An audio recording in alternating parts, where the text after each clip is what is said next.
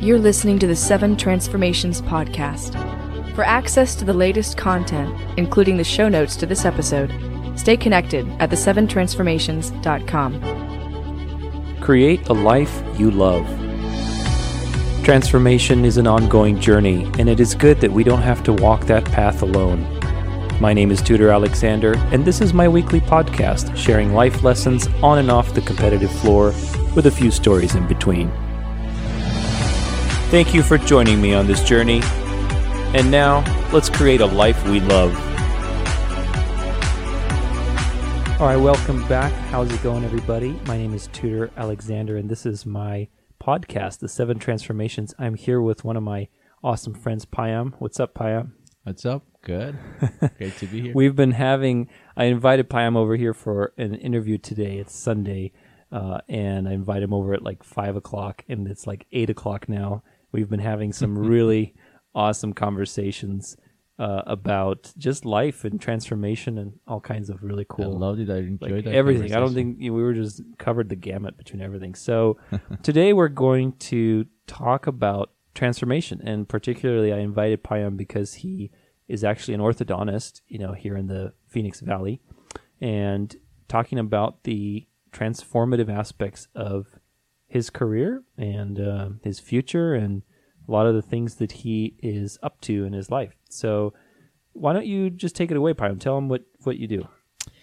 Yeah, I'm an orthodontist. I'm a dentist first, and then I specialized in orthodontics to deal with a big picture of smiles and keeping teeth straight and using different tools and techniques to do that and put it in a context of transformation. I noticed actually from the last conversation we had, when we open a topic, that topic can come in so many different contexts. So that's why we got into 3 hours conversation. It's just really fun. But looking at orthodontics, put it in the context of transformation, I can look at it from 3 different perspectives, and you tell me which one you want to go further in this podcast. Yeah. One is myself or any professional who transformed their life from being a high school student to a specialist in orthodontics. That's a transformation. Yeah, that's a for an journey individual. for sure. That's a journey.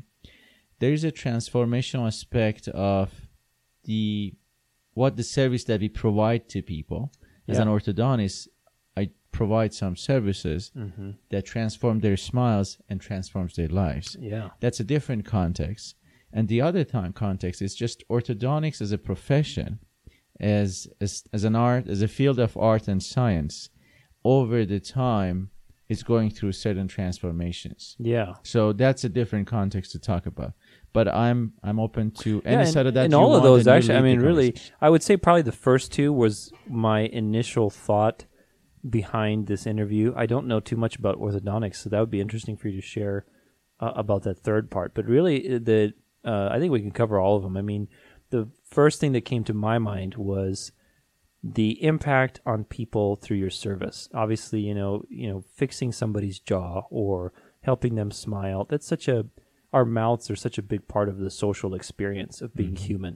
We speak through them. We look a certain way when we smile, and certainly there's a lot to be said, especially about children and being ostracized at school, being bullied for defects in the mouth or having crooked teeth or whatever. So it's really, to me, a very healing profession when you're in that kind of work of helping people transform. To me, it's a change. It's a physical change, but to me, the transformation is the significance behind it. It's the meaning behind that change, because it's not just straightening out somebody's teeth. It is the impact on their social relationships, on their quality of life. There's all those things that are transformative, which make it very interesting. So, well, I guess, have you ever thought of your work as transformative, or was it like, okay, I'm just an orthodontist, I'm doing, was it more, how do I phrase this question? Like, was it more, when you look at your work, was it more from the aspect of what you're doing rather than what it means? Like, when you're in your orthodontist field, have you ever thought of it as, gosh, I'm really, impacting people's lives? I love the transformative aspect of this. Maybe you didn't language it that way, but have you ever had those kind of thoughts? Yeah, actually, by nature, in our field, which is dentistry, there's art element to it, there's a science element to it. Absolutely. And when these two come together, and we're working with people, so it's art and science and people involved. So when you put all these three together, just transformation is at the core. In some other fields of dentistry, people come in with pain, and we alleviate their pains with root canal therapy or something, and they leave the office without pain. That's like a small transformation. It happens at the moment. You come in the office with pain, you leave with comfort and ease. But in orthodontics world, still transformation is at the core of, even we put it in our personal statements, that we are interested to see people transform and their confidence level raises. It's language in our profession. That's people who have the desire to be more influential in other people's life. In our field, some of them decide to become an orthodontist. I see. In all different fields of medical, you can do that. And so transformation is basically the core. And we can look at it from biologic perspective, psychological perspective, and social perspective. These are also three different contexts and platforms. With biologic perspective, yes, there are crooked teeth, and they're basically hidden behind the lips. Because kids, they have crooked teeth, they rarely smile. I still have crooked teeth. They rarely smile, and nobody knows it. But as soon as, and I have in my patients that I look at their initial picture, this young little girl, shy, and we always take initial photos. So I look at the initial picture. She's shy, head is down. She barely, and I had to ask her like 10 times, hey, please smile bigger. I want to have a record of your initial phase. And then I put it in the final picture after 2 years of work. I see this little girl is like kind of bloomed. I look at and I'm just, would you please smile? And she's showing all her teeth. She's smiling. The head is up, the neck is up, the chin is in a different position. Even a lot of those pictures, initial and finals, you see even the kids, like the hairstyle, the way they dress, it's even changed. So those impacts on all areas of their life. I mean, it's not exactly, that's cool. But the cool thing is it's really hard to scientifically measure the psychological aspect of it. Right. I think all my colleagues or whoever is in this kind of transformational medical artistic field, they can attest to that, because we can see it firsthand as a practitioner, experience it with our client, but it's really hard to measure it, because a kid whose smile is transformed today is going to live, say we finish the treatment at age 15. We have patients from age 7 to age 70. I see a lot of adult patients, and the value of the transformation at age 70 and age 10 is just the same, to me at least. But let's assume in a case we finish the treatment at age 15, and this kid is going to live up to age 100. The benefits of having the confidence to keep their heads up, shoulders back, and let the lips loose and smile to the world over a long period of time, 65 years, 75 years, is just significant, and it's impossible to measure. Well, and they even, I think the latest health research on longevity states that the top two factors for a long life have nothing to do with diet and exercise or anything like that, but is really more about your social relationships, like whether you are integrated in society and the health of your relationships, like social life. Yeah. Those are the two. So, that's one thing. It's interesting to me. I've had to learn that too, especially when you are working with, let's say you're doing charity work, or let's say you're even, doing work that's transformative and impacting other people. A lot of the appeal for that kind of work for us who want to get involved in it is, I'm going to make a difference. I want to make an impact. And of course, that's attachment to that is the result that you're making, like how many kids did I, what's the measurable outcome so I can feel good about myself in a sense. And one thing that I had to learn that it's always something you have to keep in check is that you will never know the extent to which you have touched a life through the efforts that you make, even if you feel it's an insignificant, effort that you made. Maybe giving that homeless guy a bottle of water or $5 was something life-changing for somebody else, like the butterfly effect, or this whole thing. So it's interesting, to think that we can touch somebody's life in a way that impacts so much, to the rest of their life without even ever really knowing how. It's kind of a spiritual practice of detachment that you have to get in tune with, when you're doing this kind of work. Mm-hmm. So. And it's interesting that you quoted that article. There's one research published a few years ago in orthodontic fields that people with straight smile and healthy, beautiful smiles, confident smiles, they are 30% more successful than those they don't have confident smile. As an orthodontist, when this study came out, we all loved it because it's like perfect. Yeah, no, it's but true. Look at it from the transformational perspective. Yeah. 30% is significant. Just imagine I have the potential of making, $50,000 a year. Mm-hmm. Now with 30% improve, I'm making $65,000 a year, and then just add it up in a lifetime of a person, and I'm just coming from just a simple number. What is the return on that 30%? Kind of... This is something easy, simple, measurable, and it's done in the scientific study. Yeah. But there's other aspect of it. Like I had one of my patients, she had significant jaw problems. So we have two things now here. We either deal with positioning the teeth, which is orthodontics, and then we have the other side is craniofacial orthopedics, which a lot of board certified orthodontists, and we work on that to change the structures of the face by orthopedic treatments on the face and jaw, or doing jaw surgeries. So when it gets in that grand scale, basically the structure of the face changes. And I have one of my patients, she had a strong lower jaw, which in technical term is class 3. She was not a confident girl. She would come in, she would interact with us, she wouldn't talk much, really quiet, young, nice girl. But then she went through the whole process of 3 years, and she had a jaw surgery done. I think we started her treatment when she was around 15, 16 years of age, shy little girl. And when the treatment was done, she was about 18, I think. And then she was totally different person after the surgery was done, and the jaw was positioned right. The face was balanced now. She had the confidence. And from that shy girl that never talks in the office to us, she literally transformed to this young lady, got into law school. Wow. And now she's the most talkative girl in the school. She comes in, she talks to us with confidence. She quotes law stuff. She talks about her academic goals and that's cool. passions in life. Those are some of the things that you see in practice, but those are not everyday practice. Most of the everyday things are those small changes that people value over a long period of time, which is hard to measure.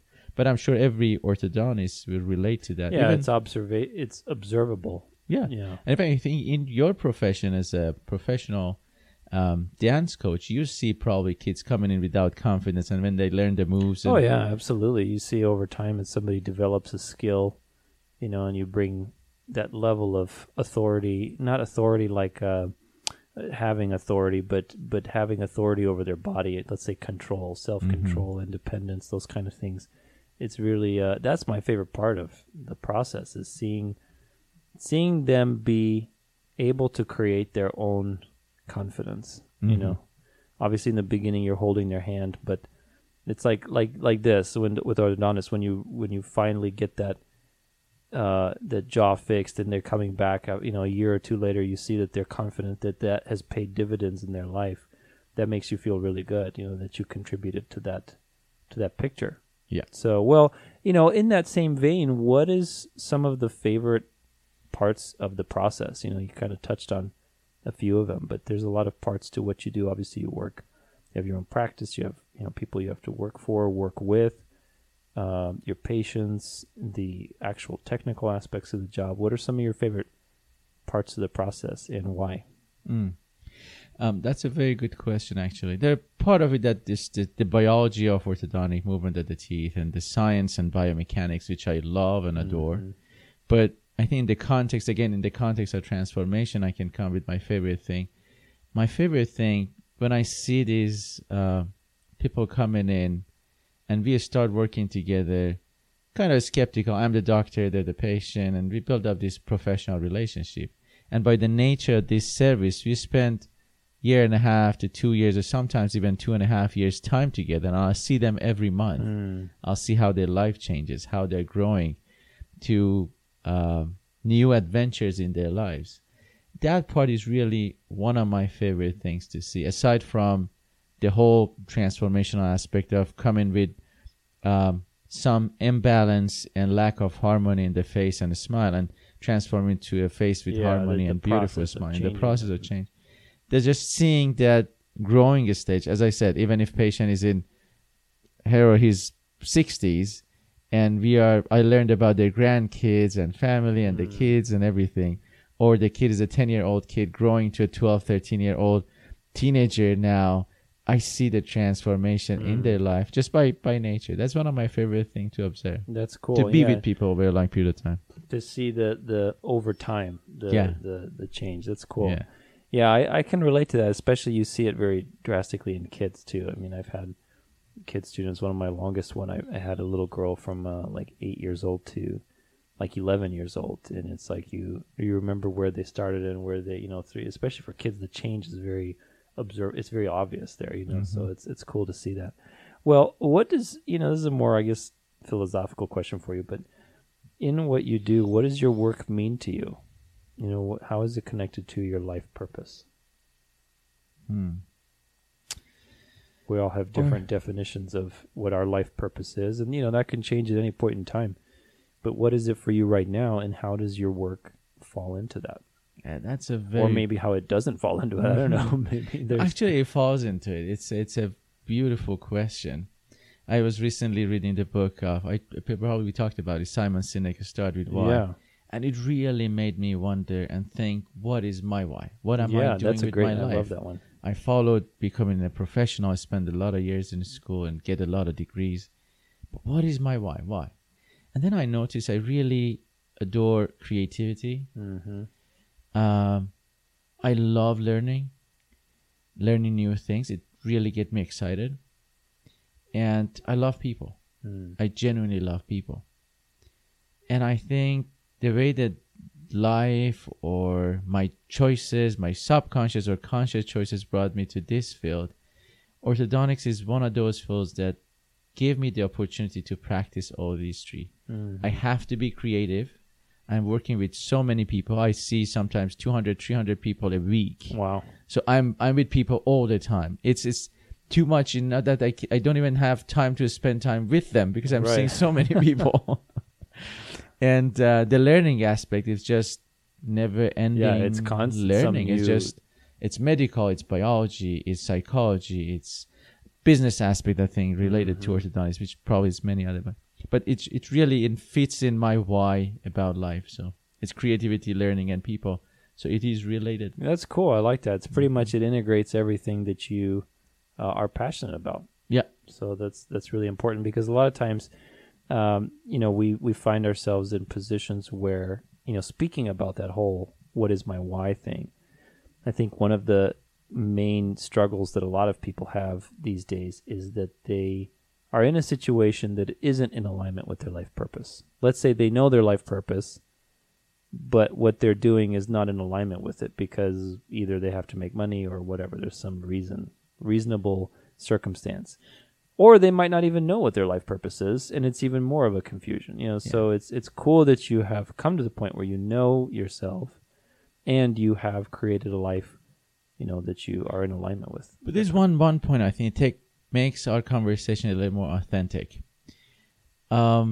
Yes, it is perfect, it's lovely, but the realities as a professional, as a specialist, dealing with the reality of that profession, which in our Western culture, everything is basically called an industry. They call, in your industry, the profit margin is blah, blah, blah. Or the insurance companies lead this field of medical in this direction. And that's the reality of market. Or details that comes along those conversations. It makes it a little bit far from that core why reason that is attached to my profession. And that's the downside of that as a profession, which I didn't see it at the time when I chose this as my passion, as my profession. I didn't see that at the time. Now I can see it. And I think probably what I Like the business aspects of it? Or? Not just business aspect. The reality is, you know, as a medical professional that passionate about people, I love to work with 5-10 people a day and deeply get engaged. If I have a teenager in my chair, I want to spend time with that teenager, and over the course of 2 years, gave that teenager everything that I have, not just give him a beautiful smile. Give him good reasons to smile for the rest of life. I want to share wisdom. I want to share life with them. But the way that our medical, quote unquote, industry is guiding me, I can't afford to be in this profession by seeing 10 patients a day. I have to see 40, 50, 60 patients a day. So when you add it, so it's bring the reality of the market. So it's not just the business aspect of the thing. It's just the nature of this profession is I have to see so many people a day. It takes some of that why and purpose of this profession out of it. And I think probably it's the challenge of a lot of medical professionals. Yeah, for sure. I mean, I was just at the doctor like last week, and I was so rushed with everything. It's like, oh yeah, okay, what is this? Yep. It's like, even when she called me, I was like, okay, you know, I had a question, and I literally could feel her anxiety or her like, okay, I gotta go. Like, did you get all the information you need? Like literally, it was like hanging on the phone, you know.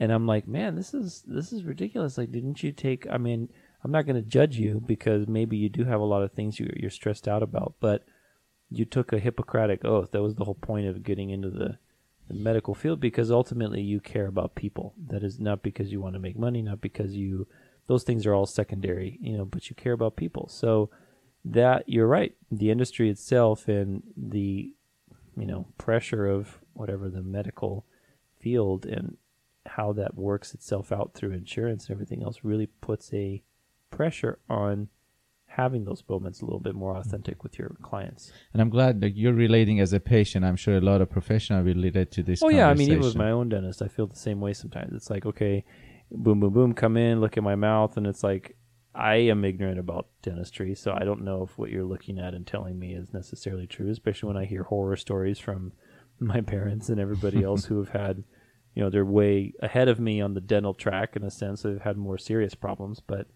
it's scary. You know, the dental world is scary because you have an area that's, well, health in general. You know, honestly, health, there's pain involved. There's risk of, you know, quality of life changes, you know, so especially with these types of things, it's a very vulnerable area for people. And that's why we have the fiduciary oath for any medical professional. And we need to spend so much time in schooling and learning the details. And we need to have a big heart of giving and intuition to take care of people's health, because so much variable is involved in orthodontics or in any other field of medical. And just to leave our audience and our conversation a little lesson about this that I said, I recently started observing this with my why and the changes that is in the reality of the world, practical world.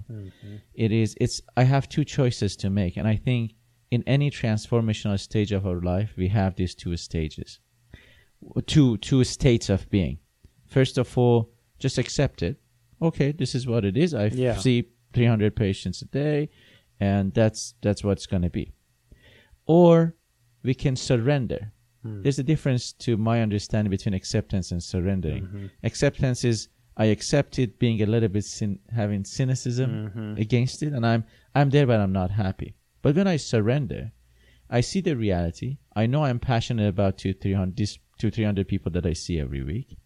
I definitely do everything at my best because I'm surrendered to what it is. Yeah. But at the same time, the inner peace that I have by surrendering to the process creates a room in my mind and in my life so that I can start getting creative to see how can I create a space for my patients and for myself. So when you come to see me in my office, you don't feel rushed. And I'm sure then a lot of professionals would benefit from that state of being. So it's not just a professional thing. As I said, I use this as a little metaphor to, if we are in a situation that we like to transform and we just distinguish between acceptance and surrendering. And that's where I am in my professional life, because I spent literally 2001 is when I graduated from dental school for the first time. 1999 it was when I got passionate about orthodontics. So I wrote my first thesis on orthodontics.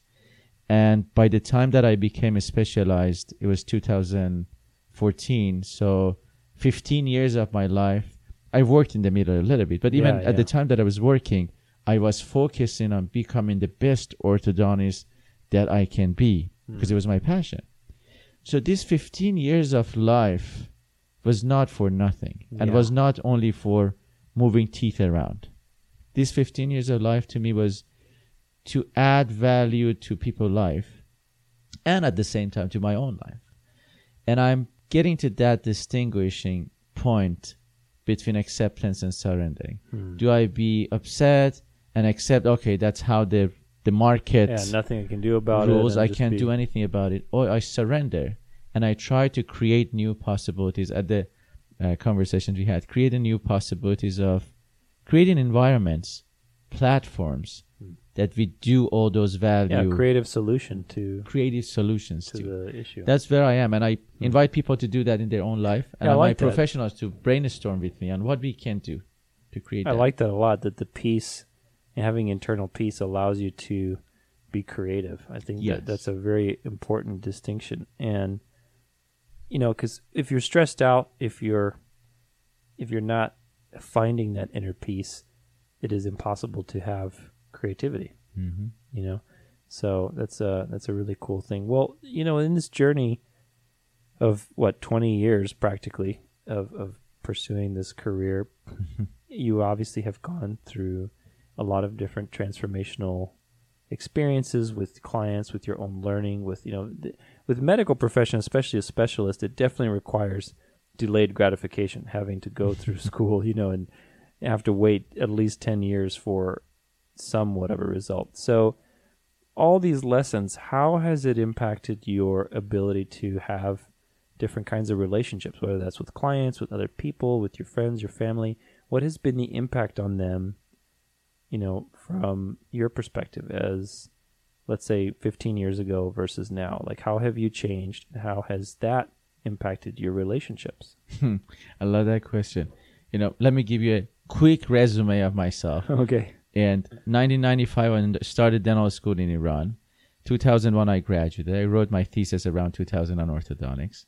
I practiced for about 4 years, and at the time I was writing books with my mentor and publishing papers and doing research in orthodontics field. And then I decided to advance my education. So I went to Australia. I got my master's degree in orthodontic research, which is a beautiful story, and what life provided to me at that stage was so profound. So I got my master's in orthodontic research at the University of Sydney in Australia. Wow. And at the time I was taking tests to get a license to practice dentistry in Australia. And so in that process, I didn't have a license. So I was working as a dental assistant. So I was wrapping a trash can in the evening or in weekends as a dental assistant. And in the morning, I'm in the academic environment doing this high-end biology, cellular study and research. That's a profound stage of my life. And then I came to the States. So I had to study to get into dental school again here. Right. Spent a year at home studying and getting my board exams. Went to Michigan, did dental school again for 2 years. I got my DDS in the States. And then I had to be top students to get into orthodontics. And with the whole new educational system, that was such a challenge. So I managed it. I'm grateful I got into orthodontic program in Arizona. And then when I was going through certificate of my specialty training here in Arizona, 2012, 2014, we had an option to get a doctorate degree in health education online. So I took that course. So I got my doctorate degree in Irana dentistry, my master's at the University of Sydney, and then my dentistry, again, DDS doctorate degree here in Michigan, my certificate in orthodontics, and then doctorate degree in health education. Wow. So that's the whole transformation for me from academic perspective. And at every steps, I learned a lot. So I just said that to put in perspective. Tell me about delayed gratification. Oh, yeah, absolutely. I mean, and the last paper when it came in was my American board certification. As a specialist, you get to present cases to the highest level of standards to get your board certification. Yeah. when my board certification pin and letter came in, that was the moment get me a pause. It's like, okay, this is official now. This is the end. Yeah, it's done. It's the whole gratification. The highest level of education that I wanted is here. The biggest transformational moment was like, wow, this is just the beginning. I did all that to get the permission to start best decision, to make decision for other people, to what is in their best interest. Right. So if you come to me as a patient, all those years made me qualified to make decisions in your best interest, and you trust me in that. And seeing that was like a mind shift, because I was thinking, I'm doing this education to be a successful student and be proud of myself. I'm very some successful. Kind of outcome, yeah. And then I noticed, no, it was not. That was not the success. That was just the initial stage to give me opening to a whole new world of serving others. So that's how transformed me, the whole process. And how did that impact your? I know, I love that, because it's like that's such a long journey that anything that you stay for that long at is going to be a transformative process for sure, because you really, I mean, sticking to your guns with whatever it is, 20 years is a long time. So kudos to you. What impact, like what can you share about these, let's say delayed gratification? You know, you went through this entire process. You shifted from looking at the outcome of being the top student and being this, so much education to, oh my gosh, now my life purpose is more about contributing. It's really, that's where the value is at, is helping other people. How did that transformation, that particular change of worldview impact your relationships? How were your relationships with your family, with your friends, with loved ones, with other people before, like let's say when you started your orthodontics program or, your journey, and how are they now? What has changed about you? Maybe like one thing that's a major shift, and how does that impact your relationships with people? Like, with that's whatever. That's a little challenge. When you are focused on a topic for that long, I think left people around me with two sides. And I think anybody who's focused on certain topics, they can relate to this conversation. Follow their passion and focused on it for a long period of time. One, a lot of people around me, they're proud of these achievements. These are academic achievements and whatever. But at the same time, for being focused on that topic, I had to ignore a lot of things about others. So there was a little trap of selfishness. That was the cost that I had to pay. And now it's 20 years of life. We were just having this conversation. Yeah. Any habits takes 21 days. I can easily say life is about giving and serving. It's easy to say that. But when I spent 20 years of my life just getting and absorbing, I know it was knowledge, it was academics, but it was all about me passing the next test. Getting some result. Getting something. It was about sacrificing the next party and saying no to my friends because I'm at home being a nerdy little student studying to get past the next test. So that's a really honest challenge to have a transition from there on, because the realities of the world pushes me to keep focusing. And now next step is open a successul business. Right. There's always some new carrot that you have to chase. Yes, to have that moral pathway to not to get caught in that. Say, okay, I spent 20 years of my life to do this. Now it's time for a change. That is, I would say, it's a challenge that I'm going through these past few years. And it's not an easy thing to adopt to the new lifestyle and make it not a moral statement that lies is about giving. To see this is really the reality. This is truth. Life is not about me, and we can all, I think everybody can relate.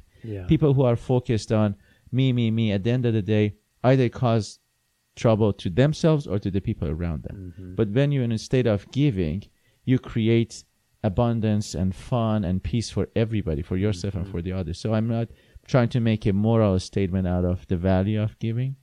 I see a logic and reason behind it. So that's what I'm going through. Yeah, certainly our species, we talked about Simon Sinek a lot, and he brings this up a lot, but our species in general evolved as a cooperative. Like we have cooperation as a survival instinct. Mm-hmm.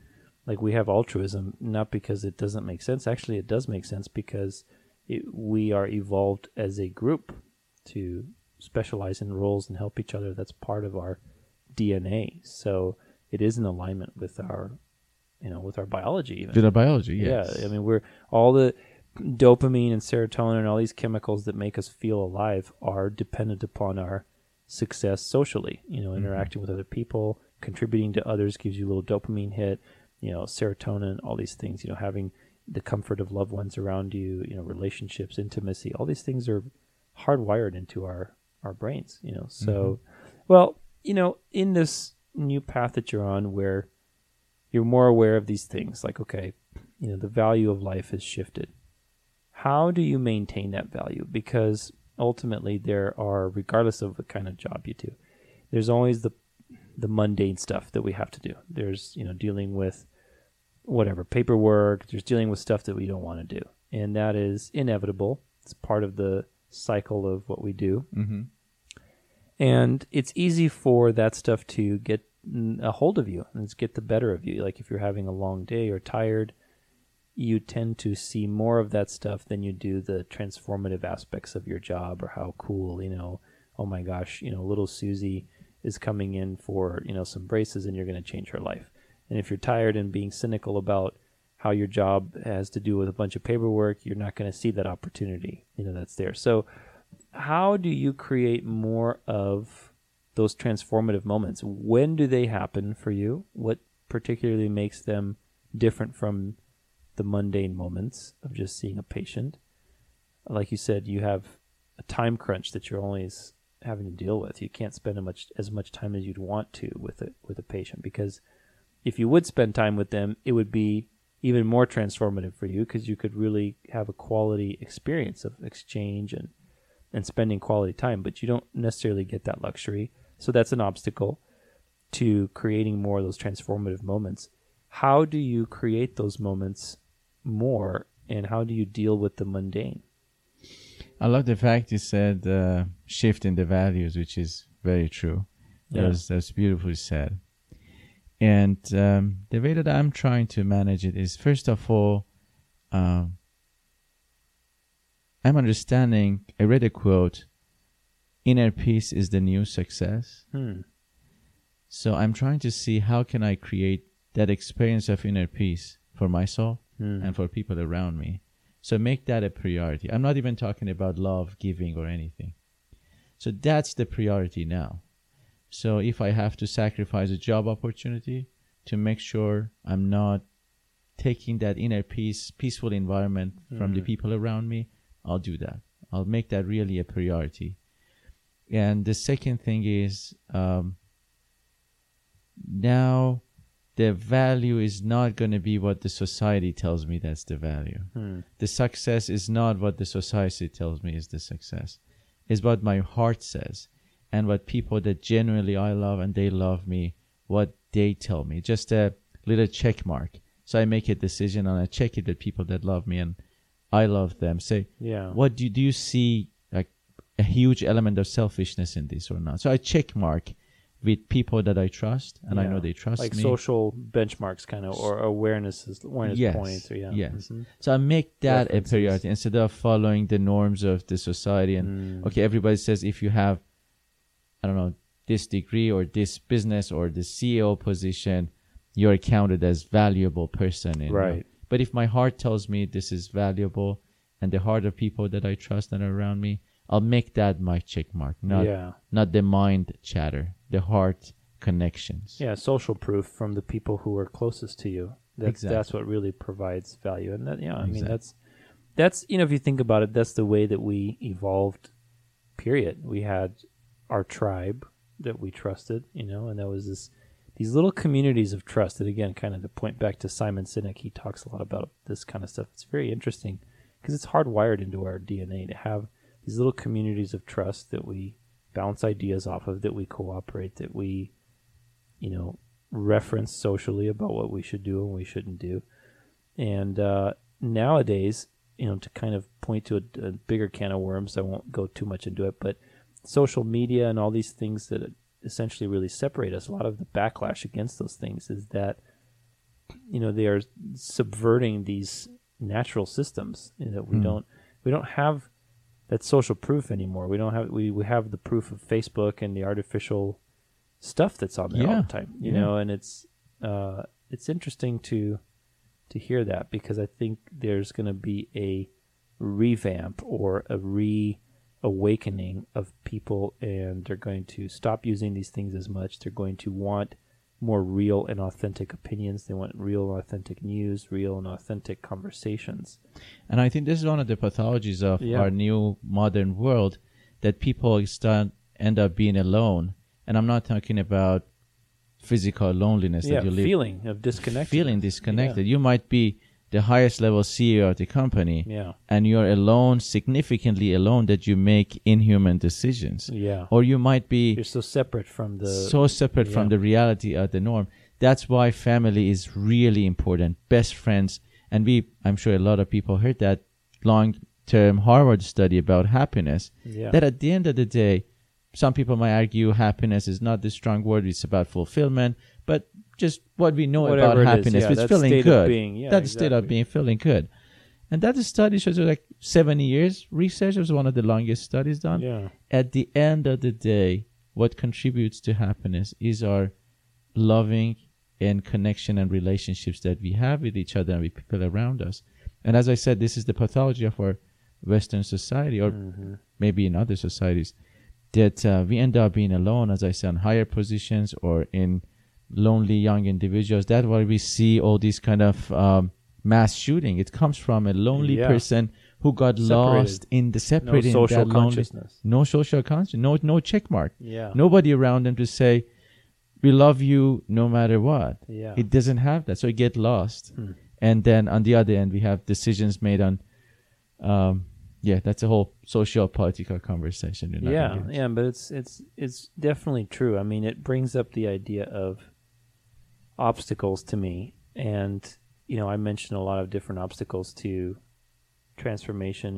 The idea of being disconnected, like you said, and creating that loneliness from society is definitely an obstacle to transformation, because part of our journey in finding ourselves also is in the people in our lives that have helped us, whether it's mentors, relationships that don't work out, friends, whatever. There's all these relational aspects to self-discovery. So being alone and disconnected is a huge obstacle to transformation, because relationships are a massive resource in fact, it's a critical resource for transformation. So in your mind and experience, what are some of the other obstacles to transformation? You can have that as openly interpreted as you want, whether it's personal, whether it's in your field.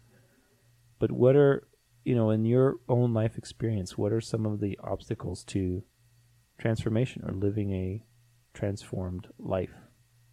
That's a very deep question. I can just think, top of my mind, I can list, maybe we get into the conversation more, it's going to come up. I can think of prejudice and not being flexible. These are the two main obstacles of transformation in any field, in personal, professional life. If I get prejudice, in our professional field, we have people that are prejudiced about certain techniques and tools. And we see problems comes out of that prejudice practice, which science is constantly evolving. Experiences, there's always some new change. Especially experimental science is constantly changing, constantly evolving. That's what you have to do, continuing education. Every few years we have to update our continuing education. But if I am prejudiced about certain way of practicing, then I might cause harm to people. So it's not just an spiritual transformation. It's my professional responsibility not to be prejudiced and be open-minded about new changes and new practices. And the other thing is lack of flexibility, which I recently learned. They said some of the evolutionary perspective about surviving the nature is being strong. But I recently learned strength and power is flexibility, is adaptability. So if we are adaptable to the changes in our environment, then we're going to survive longer, we're going to transform easier. So if if that flexibility is not there, it's like the example of a light branch that bends in a heavy wind, or a big tree that breaks. That flexibility is the key to transformation. Yeah, there's always changes that happen. So if you can't be adaptable, then but that can be the whole topic for another podcast to talk about. What are the sides, the cloud, the pendulum theory that you have around this? We're talking a lot about how we are constantly having to reconcile two opposing but complementary ideals. Like actually, I'll just give an example really quick. But we can use this one: prejudice, or let's say flexibility and adaptability, or lack of adaptability. Yeah, exactly. So there's on one end of the spectrum, it's okay, I'm flexible, I'm open to pretty much everything. On the other end of the spectrum, it's no, this is exactly how it is. I'm very certain about it. And they each come with their strengths. That you have to use. It's not one of them. If you're too flexible, then you have X, Y, and Z as a problem, vice versa. So to me, and we were talking with Payam here before the episode, that everything is on this cloud or this spectrum. It's not clear where the line is distinguished because it's a gradient. You have these two things that are inherently opposite, but they are also complementary. And it's like, you're always trying to balance the two and finding the balance between the two and creating whatever you're creating. That is really kind of a dance, I always call it. Obviously, I use the metaphor of dancing, but it's really a choreography. It's finding, okay, when should I be more prejudiced? And prejudice is a strong word, but, more selective, let's say another word. It's better. But, and when should I be more open? And there is no right answer. It's a gradient. So you have to test a working model that incorporates both of them over time and adjust and say, okay, here I was too open and I got burned, or here I was too closed-minded and actually I missed an opportunity, and adjust. And it really shapes over time. So, well, that was really interesting. I mean, is there anything else as far as the things that you've learned through your experiences in the rest of the world and traveling and being basically what we've been talking about that have given you insight into people, into how the world works, into, business even? Anything that you want to share? Any life lessons? Yeah, traveling, studying and working in 3 different continents: Southern Hemisphere, Northern Hemisphere, Eastern culture and world, and Western culture and world. And traveling across the timeline from Australia to the States, I used to travel back and forth. This is our world. We are not here to take this for granted. It might sound cliche to some of the people who are into this kind of conversation. And we are not here to take it for granted, the life, the precious gift of earth and abundant resources that we have. And this is not designed that I'm there to get something out of this. We are designed to be with people and to contribute. Yeah. And it has to be the direction. It's like, I love the analogy of when you have an arrow. In order to hit a target, at the beginning you have to pull it back and then let it go. So you're away from that direction. Even if you want to gain something for yourself, it has to be an element of contribution in the momentum of that movement.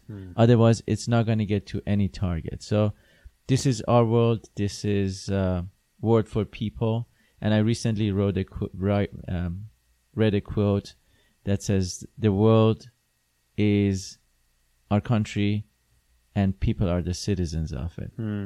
So we are citizens, and I can see people in Australia, in Iran, in here, we are all the same. We have similar insecurities. We have same needs, the pyramids of Maslow. Yeah. We have that's universal law. So people are people.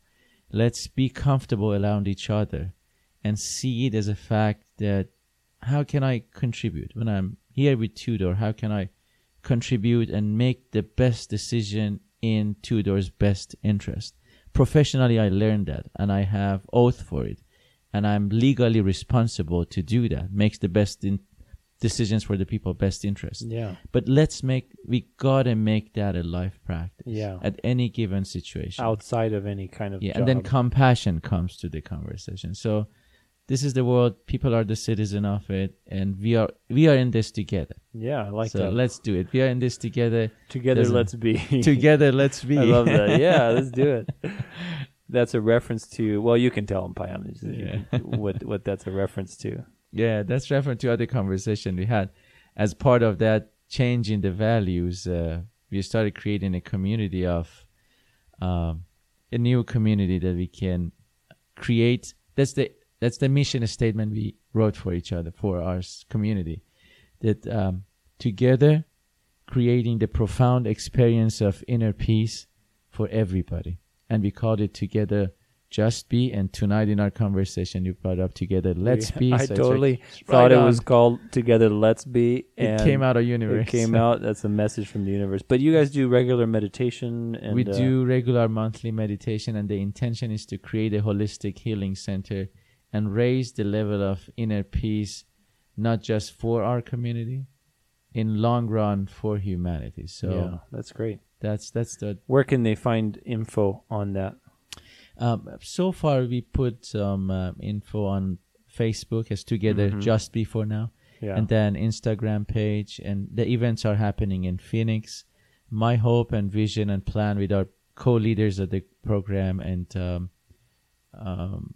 our young community is to start doing live podcasts as soon as the curriculum is more set. It's really young now. Yeah. As soon as we can do live podcasting, and people can participate in that meditation. Okay, like a live meditation. So we increase the span of that togetherness to a larger number of people.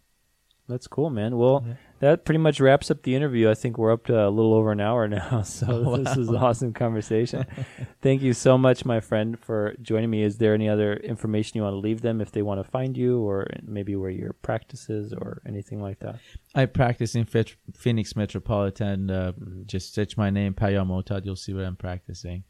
And you can find me, I think at this point, find me at Together Let's Be. That's more related to the big audience, which is people. And the other thing, I will invite everybody. I've been listening to your podcast since we were having this conversation. I really enjoyed the conversation, the material that you're putting together, the details that you discussed about 7 transformation and the karmic transformation that you have. I invite our audience to really tune in and get to learn about your work and what you are up to. You're up to great. And I'm not saying that because you are sitting in your podcast. I want to be nice. And it's really, it's not really been an inauthentic niceness. I really mean it. You're up to great thing, and I'm honored to be part of it now. But just absolutely. This little this contribution has been awesome. that I can do. Thank you for being part of it. So this was great. Cool. So, thank you so much. All right, guys. Well, you heard it. Thank you so much for listening. And I hope these episodes have contributed to your day, your week, your life. I hope that you've gotten some new insight and some new action towards whatever it is that you are creating. My goal is to share with you a variety of people's life experiences so that, that something clicks. And my goal in the future, like I said, is to develop this into a place where people can turn to for advice. I'm writing a book. I plan on finishing that next year, and a lot of other exciting things. So thank you for supporting me on my journey towards that future, and I hope to see you next time. So thank you again, Payam. My pleasure. Thank you for everybody for tuning in and listening to us. Yeah, check us out. We have a lot of things on the website now. If you like this show, share it with your friends. It really helps, obviously, and get the word out. But we also have a Patreon page that if you want to be part of, there's a lot of benefits on there, different tiers, that kind of thing. Future discounts on the book and all that kind of stuff, merchandise. Anyway, so if you want to support the show, feel free to do that. Thank you so much for listening, and we will see you on the flip side. You're listening to the 7 Transformations podcast with your host, Tudor Alexander. For weekly articles on creating a life you love, stay connected at the7transformations.com.